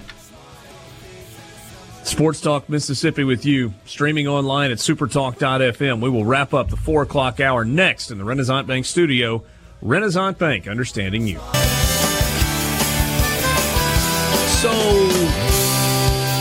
as Wednesday's show was ending, we were following along the Ole Miss basketball game against Penn State. The game that you may remember Ole Miss trailed by 21 in the first half and trailed by 19 with 12 minutes to go. But Ole Miss came all the way back and won that game 74-72. Rippy, that was a good win, and maybe a win that will play with the selection committee in March if Ole Miss is in that bubble conversation. Yeah, I think Penn State, they were getting top 25 votes for the AP, and I think they'll have a chance to be a top, probably more than this, but a top half team in the Big Ten. So I agree. Ugly game I thought the end of the last 7 minutes of the first half against Memphis into the first 6 minutes of the second half was the worst Ole Miss has played this season, and they quickly topped that with the first half against Penn State. But, to be down 21 in a holiday game in a half-empty gym and not fold is, I guess, a sign of pretty good mental fortitude. Breein Tyree was not good in the first half of that game, but really good in the second half of the game. KJ Buffin made an unbelievably athletic play late at the end. Bryce Williams scored 13 points, and Tavian Collum played some big minutes down the stretch for Ole Miss. They got a lot of contributions from a lot of different places and some different faces. The Williams thing is big because the backup point guard thing really isn't settled, and if he can be a pretty good ball handler and scorer off the bench, that'll bode pretty well for them because I think they're better equipped to play Breein at the one if they have to at times than they were last year, but definitely probably wouldn't prefer to. And then the Buffin thing is good for Ole Miss because he played 39 minutes and impacted the game, and he has the ability to impact the game in more ways than anyone, I think, on the roster. I think he had 16, 9, 6 assists and 4 steals in 39 minutes. And, with foul trouble being a problem with him through the early going, him being able to stay on the floor for 39 minutes is a good sign. So Ole Miss got the off day yesterday on Thanksgiving, and they will play tonight at roughly 8:30 Central Time. Penn State will play Syracuse, who lost to Oklahoma State. And I know traditionally, kind of based on name and brand, you'd rather play Syracuse. But I think from a quality win standpoint, this Oklahoma State team got a bunch of guys coming back from a season ago. They're a pretty experienced team. Mike Boynton appears to be a pretty good coach. And this is likely a game that gives you a chance to have another resume-building win in the month of November that could matter in March. And Ole Miss is a 1-point favorite in the game. Yeah, absolutely. I mean, name and brand isn't helping your net. They definitely would probably rather play Oklahoma State, and they got their wish. So don't need to play better. They can't continue to have the backcourt play. For a team that you thought was still going to be fueled by its guards, they've had back-to-back games, so they played really poorly for long stretches. They'll be in a world of trouble if that continues. But interesting to see how they bounce back tonight. Hey, Dad, what's next for Mississippi State basketball? They got a few days off. Next game is December 5th at the Hump against Louisiana Tech. So off, 5-6 days here. I think finals are about to start up here in Starkville. So they will be they have some time off. December 5th is the first 500 fans get the Cousin Eddie ear flap cap game, right? Yes. It's going to be that promotion on the video board. It's Christmas vacation theme night, so they'll do a bunch of stuff. State's done a good job with those. They for baseball last year they did an Office night and a Game of Thrones night, and they were really fun. We'll see what this one brings. Christmas Vacation, obviously one of the top Christmas movies up there with A Christmas Story and, of course, Die Hard. Yep. Why are you laughing, Rippy? Did that Hey Dad's reference to the Hot Topic debate go over your head there? No, Richard and I are on the same side of that debate. No, I was wondering why you were laughing. Oh, so y'all are trying to stoke me into it. I've actually never seen Die Hard, so I don't know or care. Kind of like the hot dog as a sandwich debate. Doesn't bother me either way. I just didn't know if that had flown over your head because you're not cinema guy.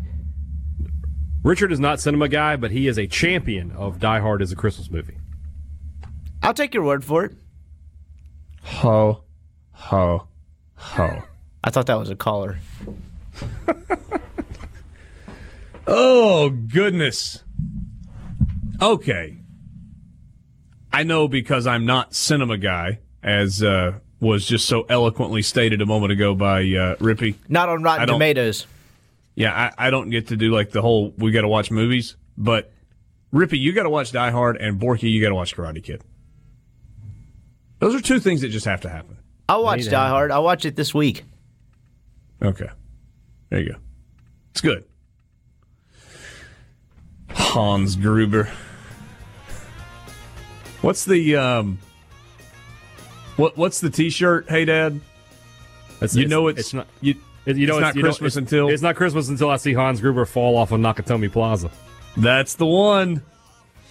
That's the one. 2 hours in the books. Friday edition of Sports Talk Mississippi. Day after the Egg Bowl. Day after Thanksgiving. We'll go back and see if we can find some areas that we've not yet dissected and maybe rehash some of the things that we talked about in the first hour of the show with you. Sports Talk Mississippi streaming online at supertalk.fm. We got the college football fix coming up. We will make our Pearl River resorts for the games involving SEC teams. All of that in the 5 o'clock hour. Sports Talk Mississippi streaming online at supertalk.fm in the Renaissance Bank studio. Renaissance Bank, understanding you. 5 o'clock hour, Friday edition of Sports Talk Mississippi, streaming online at supertalk.fm. Richard Cross, Michael Borky, Brian Haydad, Brian Scott Rippey. Thanks for being with us on this Friday, the day after Thanksgiving, the day after the 2019 Egg Bowl, a game which will live in infamy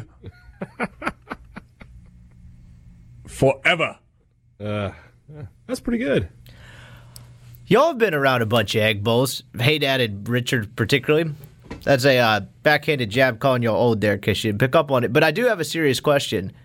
In most of these games, there's usually some kind of lingering trend into the future, right? Like 17 Mullins last game, Luke getting the job. 18 was just bad in a lot of ways for Ole Miss. This one doesn't. If it hadn't ended in such an embarrassing fashion, like both schools seem to be in kind of the same holding pattern, don't they? Unless State makes a change. Like Like, to me, this one will have if it hadn't ended the way it had ended in a string of Egg Bowls, would this have been remembered at all, I guess? Would this one have stuck out? No. It would have been sort of like 2005, 2006 were. Yeah. Both teams weren't any good. State won in 05, Ole Miss won in 06, but they're only remembered because you won the game. There's nothing memorable about the game itself for the most part. Yeah, very, very much footnote games. Which is kind of fascinating because, the last few have been consequential long-term one way or another, wouldn't you think? Most of them, at least. You know what's... This is kind of changing the topic, but with all of the stuff surrounding the game in the last handful of years, right? The unsportsmanlikes and the fights or the almost fights and the pushing and the shoving and the jawing. It wasn't until last night where extracurricular directly affected the outcome of the game. Right? So 2 years ago in Starkville, the DK Metcalf, a lot of pushing and shoving, a lot of jawing. Ole Miss held on for the win. Last year, never a doubt, despite the fight late in the ball game, etc., Mississippi State hangs on for the win at the end as a result, ultimately, of the crazy play in the end zone. That's exactly what I wrote last night, though. I think it was something to the effect of the act underscored the pettiness and vitriol in a rivalry that now it's now directly affected the outcome of one of its games. That's the wildest part to me. Yeah. Sports Talk Mississippi brought to you every day by Mississippi Land Bank, online at mslandbank.com. Mississippi Land Bank, where they know the lay of the land. If you've got land financing or refinancing needs of any kind, Mississippi Land Bank can help. It's what they do. It's what they've been doing for over 100 years. Check them out online. If you're in North Mississippi looking to buy land or maybe build a dream house in the country, visit Mississippi Land Bank, one of their branch locations, or give them a call at mslandbank.com. Mississippi Land Bank, where they know the lay of the land. Forky, let's hold on for a second. We'll do our picks in the next segment. Hey, Dad, we talked a lot in the first hour, really the entire first hour and most of the second hour about last night's ball game. But as we get to 5 o'clock, a lot of new people maybe jumping in for the first time. So let's kind of talk some high-level observations, so some things outside of the way the game ended that stood out for you last night.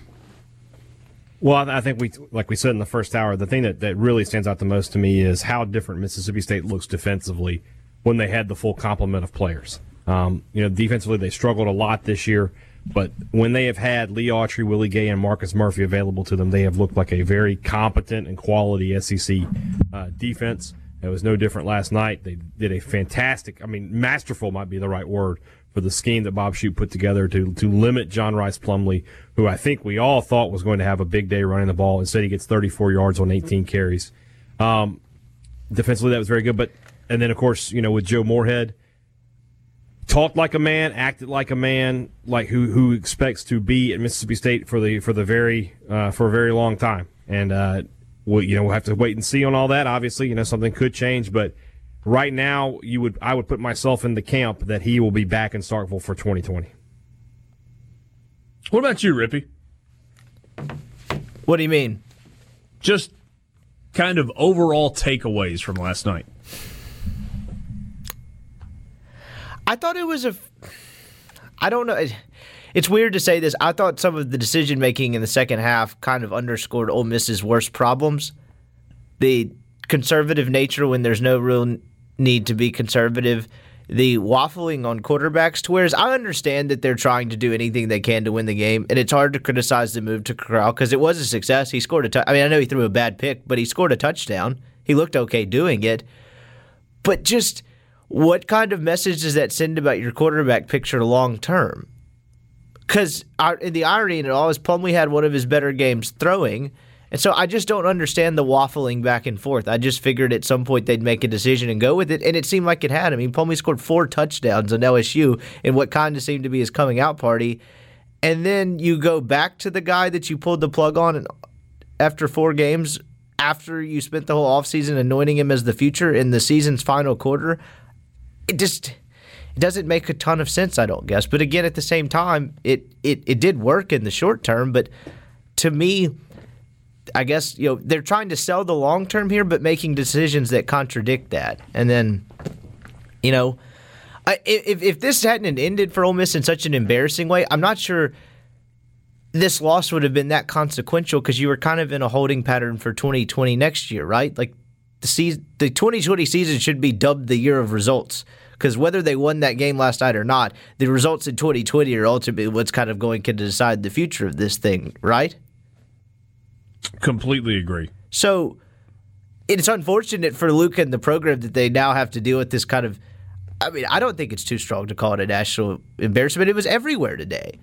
And if it had just ended in a somewhat normal way, which I know that's asking a lot of the Egg Bowl of late, I don't think this would have ended up being that consequential either way because 2019 was always going to be a struggle. There would have been some frustrated fans, but I'm not sure how much that was changing if they had won. Yeah. Hey, Dad, your point a second ago about Mississippi State next year, Joe Moorhead. When I look at the 2 deep, Mississippi State loses a lot this offseason. Basically, the receiving core, you lose a bunch of guys, but they're not terribly productive anyway, so we'll see. Yeah.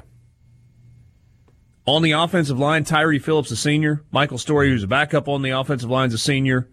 Both centers are gone, Darrell Williams and Evans Wilkerson. Tommy Champion, who's a backup tackle, played some, also gone. A few guys back, but some pretty significant snaps gone. Mm-hmm. Farrod Green's gone. Mm-hmm. Nick Gibson's gone. Mm-hmm. We'll wait and see on Kylan Hill. Right. Tommy Stevens is gone. And by the way, did anybody know that Tommy Stevens wasn't playing yesterday? Found out mid-afternoon that was going around, and it was confirmed pretty early in warm-ups when you saw him down there not dressed out. Yeah. I would say about offensively, and that's obviously the area of concern with Joe Moorhead. Yeah, the receivers that you got to find some new guys there, but it's not like you're making up huge production with whoever leaves. And you do bring back Cyrus Mitchell. Kylan Hill, we'll see. We'll see what happens with him.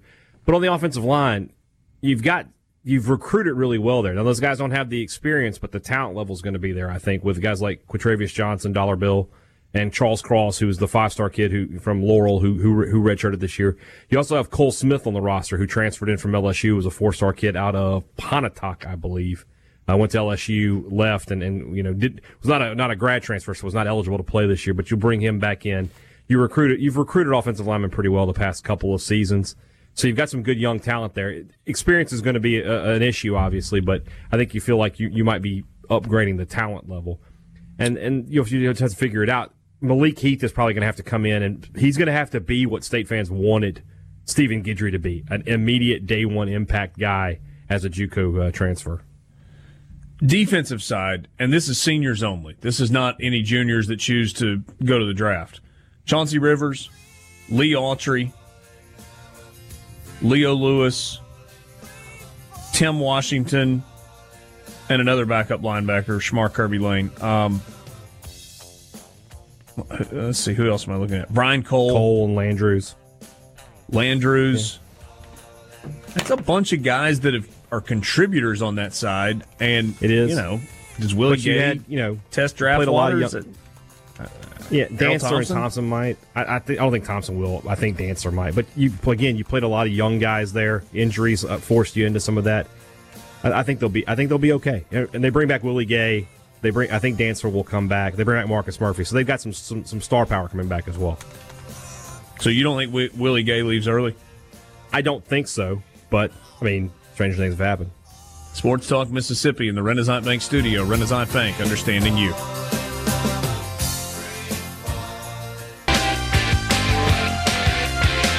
College Football Fix is driven by Ford and your local Mississippi Ford dealers. Log on to buyfordnow.com and find out why the best-selling trucks are built Ford Tough. Get Black Friday savings as well on 2019 year-end models. But you better hurry because the savings won't last long. You can start your search for a Ford online at buyfordnow.com. Time to make our picks for the weekend. Pearl River Resort picks of the day are brought to you by the Sportsbook at Timeout Lounge at the Golden Moon in Philadelphia. We were there on Monday, had a great time, and what a great spot to watch games, to bet on games, and whatever else. Good when you're there too. Say what? You eat good when you're there too. Boy, I'm hungry again all of a sudden. And not because you mentioned that. I was thinking that about 20 or 30 minutes ago. I'm hungry. Is it time for a leftover sandwich when you get home? I've done leftovers twice already, which I'm fine with doing that again. I think we've just about extinguished the leftovers. And I'm not a leftovers guy, but I am a big-time leftovers guy when it comes to Thanksgiving. Yeah. So we actually had the conversation yesterday about maybe doing the Thanksgiving meal again at Christmas this year. I know we talked about that earlier in the week. It's a really good meal. Oh, you're not wrong. So, yeah, I might be very much on board with doing that. All right, Borky, time for us to make some picks. What do you say? That sounds good to me. All righty, let's do it. Looking at the games that we are picking this weekend, Ohio State at Michigan. Buckeyes are a 9.5-point favorite in Ann Arbor. Borky, I'll give you the honors. Is this Ryan Day's first real test as a head coach? I mean, they've been able to cruise for his entire first year, but I don't think Michigan's explosive enough to keep up with Justin Fields and J.K. Dobbins. It's just one team has an explosive offense, the other one does not. I don't care that it's in the big house. I mean, Ohio State will bring 45,000, 50,000 people to that game anyway, like they do every year. No, they won't. I will show you crowd shots of the game there 2 years ago. It'll blow your mind. Okay. It's wild what they do. Anyway, I'll take the explosive offense. Ohio State will cover even. All right, so you got Ohio State laying the 9.5 and covering. Hey, Dad, Ohio State or Michigan? Give me the Buckeyes, man. They have just dominated this series. They're much more talented. Justin Fields versus Shea Patterson is just a huge mismatch for me towards Ohio State. I'll take the Buckeyes, and I'll give the points. Rippy? Yeah, I don't trust this Ohio State easily. Look out for a confused shot of a man wearing pleated khakis on the sideline about the third quarter. It's always a classic in this game. So you're Buckeyes as well? Yes. I'm just going to fade you guys. That's a lot of points. Michigan's at home. Going to be a great environment. Early kickoff. I'll take Michigan. I probably will live to regret it. I have Ohio State winning the game. I think Michigan's defense gives maybe Ohio State some trouble in the game. I'll take the 9.5 points and take Michigan. There we go. Clemson, 27.5-point favorite at South Carolina. I know it's a bunch of points, but now I'm waffling. Hey, Dad, who you got here? I'll be deep in the cold, cold ground before I'll take Will Muschamp again. Give me Clemson. Rippy? South Carolina. What? Just too many points? I think so. Borky? Clemson's sneakily played really, really, really good football lately. I know the schedule's bad, but I think a statement will be made, and Clemson will cover. I saw a guy that was doing future projected lines, and it was Clemson against the playoff teams. They were favored against every single team and a double-digit favorite over LSU. Really? Yeah, I found that to be shocking. I thought I saw a note a couple of days ago that said LSU would be favored against everybody in the playoff. I don't think so. I'll double check and see if I can find that again, but not according to this guy. And admittedly, I did not do any research. I saw it. He looked somewhat legit, and I just kind of went with it. But I'll look that up again. I'm going to say this one's got 42-10, 45-17, something like that written all over it, which I guess 45-17 would be a 28-point win, and that is a cover. So I will take Clemson in the matchup. Georgia laying 28 at Georgia Tech. Give me Tech. plus the 28. Georgia wins, and they win comfortably. I think Tech will score a little bit, and I just really haven't seen this Georgia offense go out and score 38-42. Quick note, I just found it. So it's a guy that works for the Action Network. Clemson minus 1.5 against Ohio State, minus 6 against LSU. The double-digit one was Georgia. It was Clemson minus 10 versus Georgia. Okay. Rippy, who you got here, Tech or Georgia? Georgia. Hey, Dad. Not going to drink from the swag chalice on this one. I'll take the Bulldogs. Borky? Yeah, I'll go with Georgia, even though that's a big line for an offense that hasn't really put up much of anything lately. Louisville plus 3.5 at Kentucky. Hey, Dad. This is obviously the toughest one. I'm going to take Kentucky. I think the Kentucky will win by a touchdown. So give me the Wildcats. Borky. Tell me why Scott Satterfield should not be in the consideration for Coach of the Year. Because Ed Ogeron has LSU undefeated. I know, but in the conversation, should receive a couple of votes just because kind of thing. Okay. Does that mean you're taking Louisville? I am going to take Louisville. I think the whole wide receiver playing quarterback thing is going to catch up to Kentucky this weekend. Who you got, Rippy? Louisville, I think. Would they get to 9 wins if they win? They are sitting at 7-4 right now. That would be their 8th win. It's a remarkable turnaround. Just made that up, but point still stands. I think I'll go Louisville. I feel like every time you bet against Mark Stoops in Kentucky, you come up disappointed. But I lean in the direction of Louisville as well. So I'll take Louisville and take the points in the game. Alabama minus 3 at Auburn.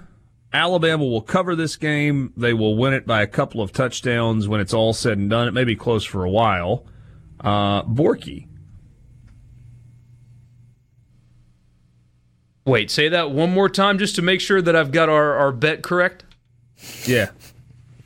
What's the bet? That was just a stake, the usual.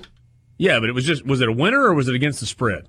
Yeah, you gave Borky 4.5. Yeah, you gave me a lot of points, relatively speaking, because Auburn's going to win the game. So, I'll take those 4.5 points, and I'll enjoy a nice steak dinner on you. All right, so our side bet's 4.5, which is fine. But for these purposes, we're dealing with Alabama as a 3-point favorite. Borky's got Auburn. Hey, Dad, who do you have? This is my hottest take of the weekend. Alabama's going to steamroll Auburn. 20-plus points. Rippy? I feel gross doing it, but I can't hop off the Auburn bandwagon now. So Auburn, I don't really know why. Winner of this game goes to the Big Ten championship game. Wisconsin minus 3 at Minnesota in the snow tomorrow. That's fun. That's fun football. Love it. But since Wisconsin's more physical and they have the better running back, they'll win. Hey, Dad? My absolute favorite rivalry trophy right here, Paul Bunyan's axe. I'm a boat rower. I believe in PJ Fleck. Give me the Golden Gophers. Rippy? Hey, that brings up a good point. It's a good thing the Egg Bowl trophy is not sharp. But I think Minnesota gives itself a chance at the playoff next week. I don't think they beat Ohio State, but I think they'll give themselves a chance at it. So I'll go Minnesota. I think I lean Wisconsin here. So on Wisconsin. We got a bunch of games this week. Borky must be trying to make up some ground in the standings. Vandy laying, Tennessee, a 22-point favorite against Vanderbilt. Borky? Going with the Fighting Derek Masons because even though the circumstances are a little bit different, he's owned Tennessee. And so 3 touchdowns, maybe he'll cover that. Hey, Dad. No. We'll go with Tennessee on this one. I could easily see them winning by 4 touchdowns plus. Rippy? Tennessee. Yeah, I'm not 100% convinced that Tennessee offense will be that good tomorrow, but I feel more comfortable with that than Vanderbilt keeping it close. So I'll lay the 22 with Tennessee. Texas A&M in Baton Rouge. I'll take LSU laying the big number, a 16.5-point favorite in the game. I'm good with that. Rippy? Say that. What was it again? 16.5. LSU against Texas A&M. Oh, LSU easily. I'm in Borky's camp on this. Hey, Dad. They're going to put that revenge in a gumbo and heat it up tonight or tomorrow night. LSU all the way on this. All right, Borky, you too? Oh, for sure. And what's going to be funny is in year 2 of a 10-year, $75 million contract, people are going to be talking about a hot seat, which would just be hilarious. I think underachieving next year will bring the hot seat conversation for Jimbo, but it's not happening this year. 27-24, Memphis leading Cincinnati with 7:49 to play at the Liberty Bowl. The winner of this game will host the AAC championship game next week. Sports Talk Mississippi in the Renaissance Bank studio.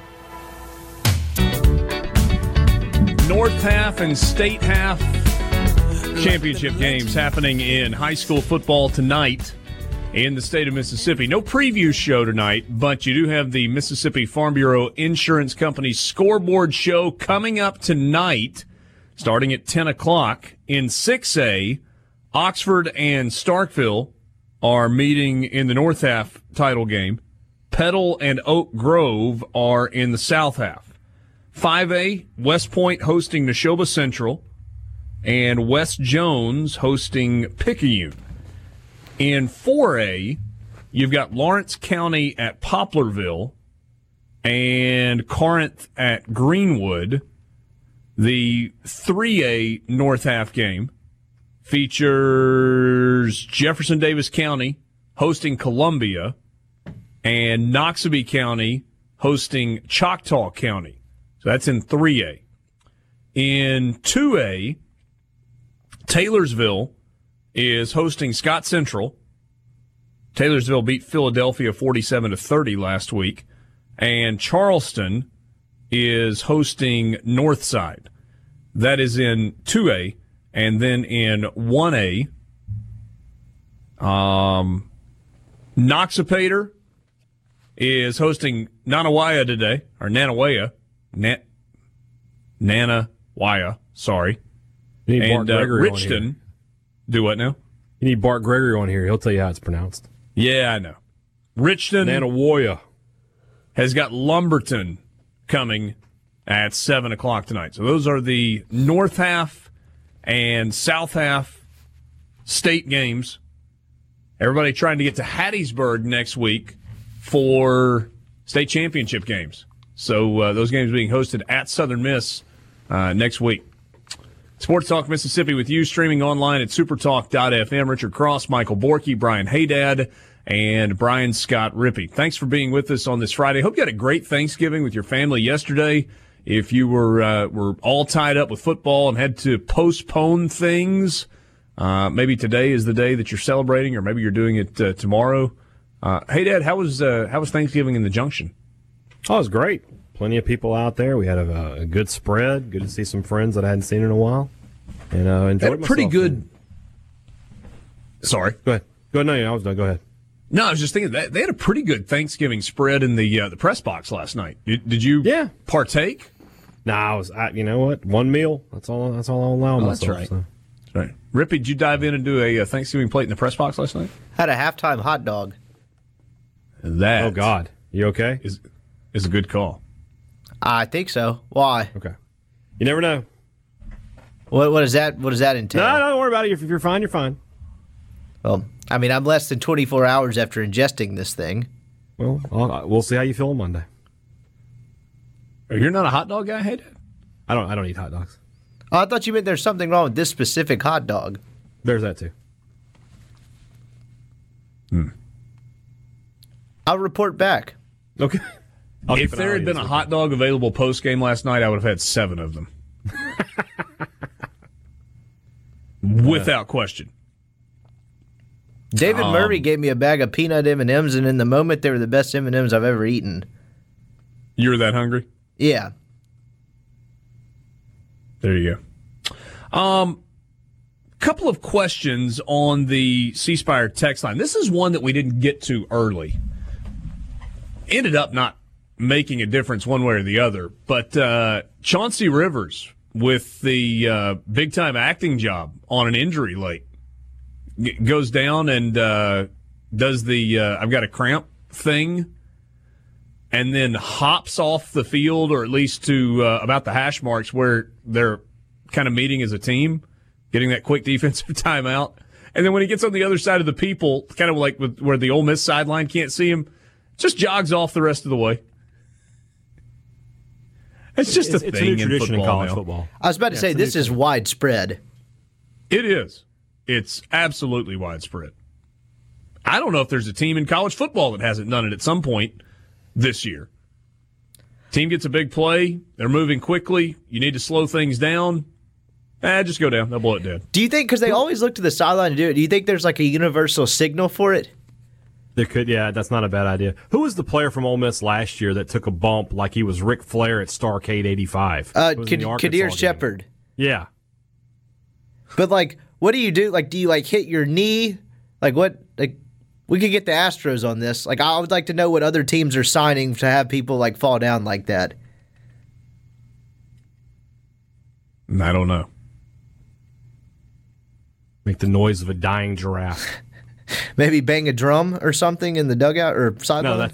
No, that's for a breaking ball. 3:16 to play, 34-24. Memphis leading by 10. Numbers of interest, Memphis was a 14-point favorite, and the total was 58.5. Memphis currently leading by 10, and the total number of points scored in this game currently 58. I think Memphis just issued the knockout blow at that touchdown because Cincinnati was down 3 and actually picked Memphis off, had the ball with 6 minutes left, a chance to take the lead, and gave it right back to them. 3:16 to play at the Liberty Bowl. With a win, Memphis will advance to the AAC championship game and will host that game in a rematch with Cincinnati next Saturday. If Cincinnati wins, they will host the championship game, and Memphis could be the opponent, even with a loss tonight, but that would take a Navy loss tomorrow as well. If Navy were to win, then the Midshipmen would be in the conference title game, and Memphis would be watching. Right now, Memphis number 18, Cincinnati number 19. Memphis currently the highest-ranked group of 5 team, and if you finish as the highest-ranked group of 5 team, you're going to one of those Access Bowls, which would be a really big deal for Memphis. They're about to cap an 11-1 season, and that one loss was kind of a brutal one at the end of Temple. If that hadn't happened, what are you talking about today? Sack, fumble, recovered by Cincinnati. Whew. That would have given Memphis the ball at the 11-yard line of Cincinnati with 3 minutes to play. Say that again, Rippy. Memphis is about to cap an 11-1 season. That one loss was kind of a brutal one. You had the controversial call. Memphis didn't play very well at Temple. Like, if that doesn't happen, what are you talking about today at the end of this? Memphis being the highest-ranked group of 5 team and going to an Access Bowl. You don't think there's going to be a little UCF to it? Yeah, there might be, but nobody would pay any attention to it. Oh, that's not true. Like, they wouldn't get in, but you can't tell me if UCF 2.0 happened, it wouldn't. Like, people would pay attention. People love to get angry about that type of stuff. You might be right about that. John in Corinth, when did it change and players start acting like this? And this is the reference to Elijah Moore and his celebration / unsportsmanlike conduct penalty in the end zone last night. Didn't ESPN do an entire documentary about the University of Miami doing crap like this all game, every game for multiple years, like 2 decades ago? Wasn't it entitled Catholics versus Convicts? And that was the U. The U. The documentary was the U, but that was the rivalry. That's right. What it was called. I mean, little revisionist history there. It's millennial. Well, I mean, I think just asking when. It's your fault, Rippy. That is true.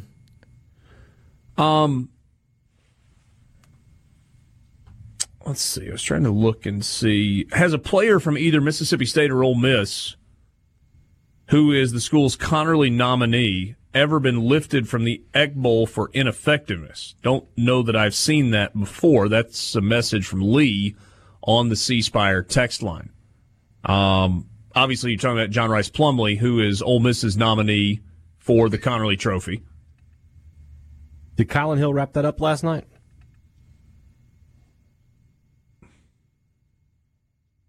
Probably. It's between him and Abraham, I would think. We'll have to see. Yeah, I would agree with that. And you know Colin will win the fan vote because there's just more State fans than Southern fans. So, yeah.